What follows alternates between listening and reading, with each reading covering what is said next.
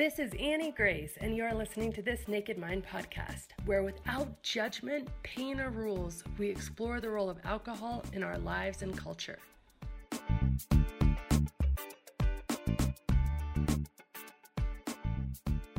This episode is sponsored by The Alcohol Experiment, a free 30-day challenge designed to interrupt your patterns, give you control, restore your health, and put you back in touch with the version of you who doesn't need alcohol to cope, relax, or enjoy life. More than 220,000 people have already tried The Alcohol Experiment for themselves and have seen improved sleep, increased happiness, reduced anxiety, and so much more. Join thousands in this inspiring, hopeful, and exciting program where you examine your beliefs and reconnect with the best version of you without ever feeling like you're missing out. Start today for free at alcoholexperiment.com. Hi, this is Annie Grace, and I'm answering readers' questions. And today I have a question: what do you do about missing the euphoria and the high of drinking? And this is such a great question. And I think people generally expect me to answer this question with something like, okay, well, if you do this specific breathing technique, it kind of makes you feel high, or maybe makes you a little dizzy, or maybe there's a certain type of tea that if you drink it just in this right mood, or maybe it's a warm bubble bath and all that stuff. Like, I'm here to tell you, do whatever you want to do. All of that stuff might be amazing. It might totally scratch the itch for you, or it might not. I don't know. And so I actually don't have a list of all this different stuff you can do. And you can find that anywhere. You can, join us at thealcoholexperiment.com, log in, just ask people what they do in place of alcohol. You'll get tons of beautiful responses. And it's just going to be, such a cool thing, because there's infinite number of things. And of course, I don't know you, so I don't know exactly what is going to scratch your itch or give you that thing that you're looking for. But I do know humanity, and I do know human beings in the sense of how we work when it comes to things that are addictive specifically. And we do things to fill our own needs, right? And so I think it's really important to look at, why are we drinking in the first place? Are we drinking to feel our need for variety? Our need for things to be different and fun and exciting? Are we drinking to fill our need for certainty? Our need to feel like we have some control, and even if everything's falling apart, well, I know I can come home to my glass of wine.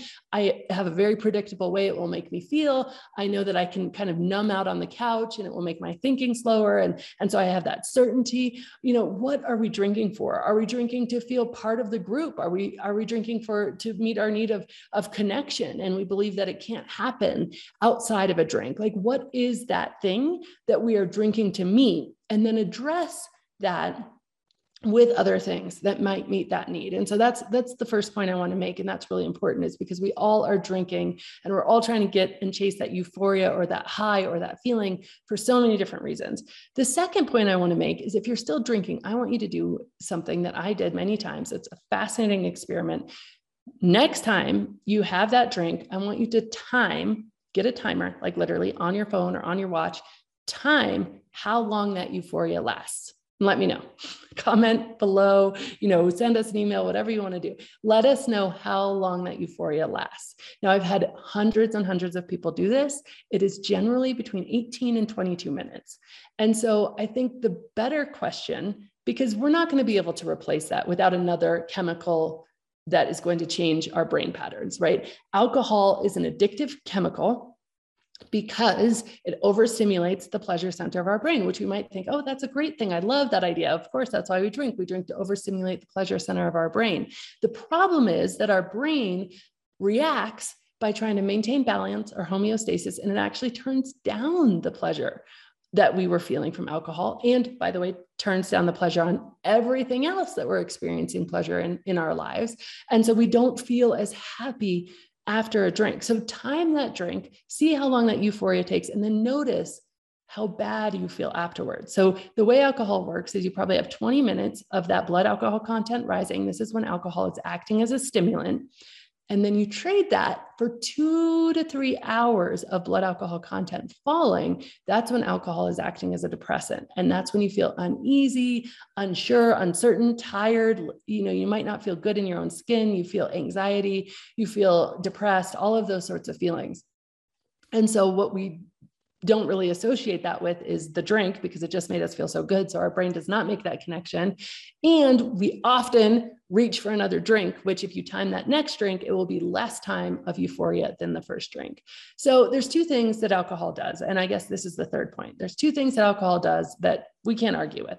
It's going to give you that 20 minutes of euphoria. It will do that. It will give you that buzz, that high, whatever it is. It will give you that 20 minutes of euphoria.